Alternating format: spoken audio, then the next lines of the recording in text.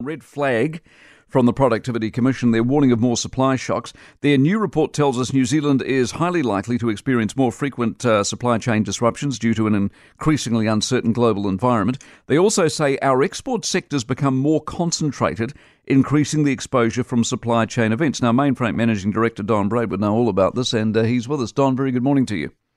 Yeah, morning, Mike. How are you? Very well indeed, thank you. Are they right? Oh, I said Business 101. I mean, I don't know if you read the report. It's 163 pages long. I think I fell asleep at page 23. I mean, we're not learning anything more than what we already know. I mean, yes, our exports are concentrated into the Asian region. That's dangerous. I mean, we've got the same problem ourselves. We're exposed to the China-US market, and we need to make sure we're exposed to more multiple trades so we're not reliant on one. So we're not being told anything we shouldn't know. And that's why they're disbanding the Productivity Commission. Presumably it's wasting everybody's time. Oh, I totally agree. I think in one of the pages that I read, we're the last bus stop on the bus run. We're at the bottom of the world. Well, we're not going to change that, are we? No, we're not. Why is it that we're so concentrated? That was the part that I found more interesting. And to answer your question, I read about 10, 11 pages, so you beat me hands down. The concentration, though, why, when we know we're too concentrated, don't we do something about it? Well, that's business, isn't it? It's trade. It's who wants our products, where do we want to sell them, and it's up to our exporters to make sure that they do diversify. And I think we've got great exporters that are doing that. I mean, in our own customer base, particularly take beverage as an example, we're finding more New Zealand wine being sent to Europe, and those things are good.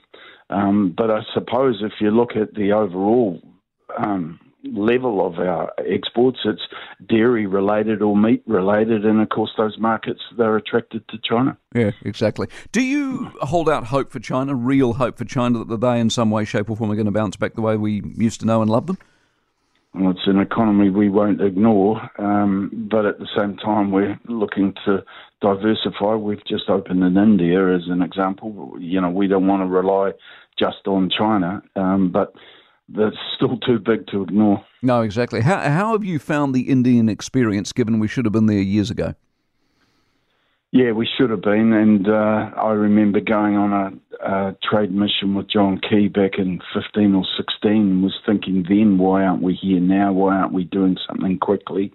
You know, they were showing us photographs of New Zealand produce and the middle class was growing and they wanted our produce, but we did nothing about it.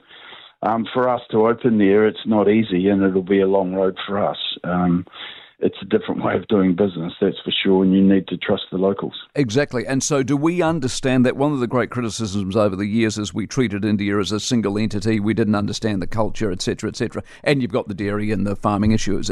Do we understand them or not?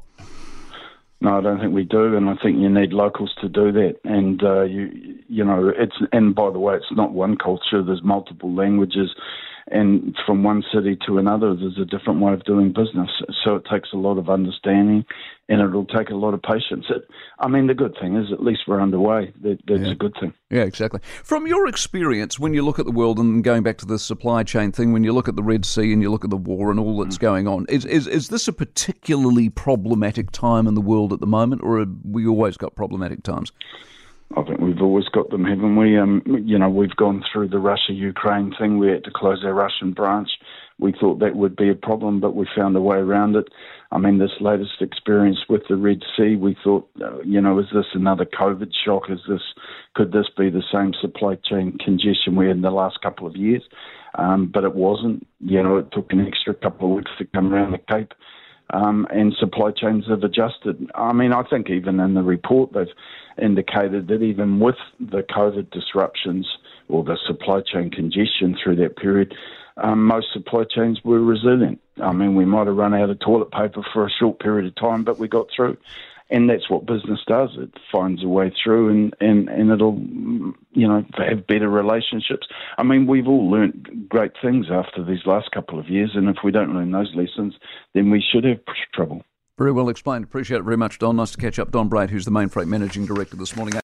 For more from the Mike Hosking Breakfast, listen live to News Talk ZB from 6 a.m. weekdays or follow the podcast on iHeartRadio.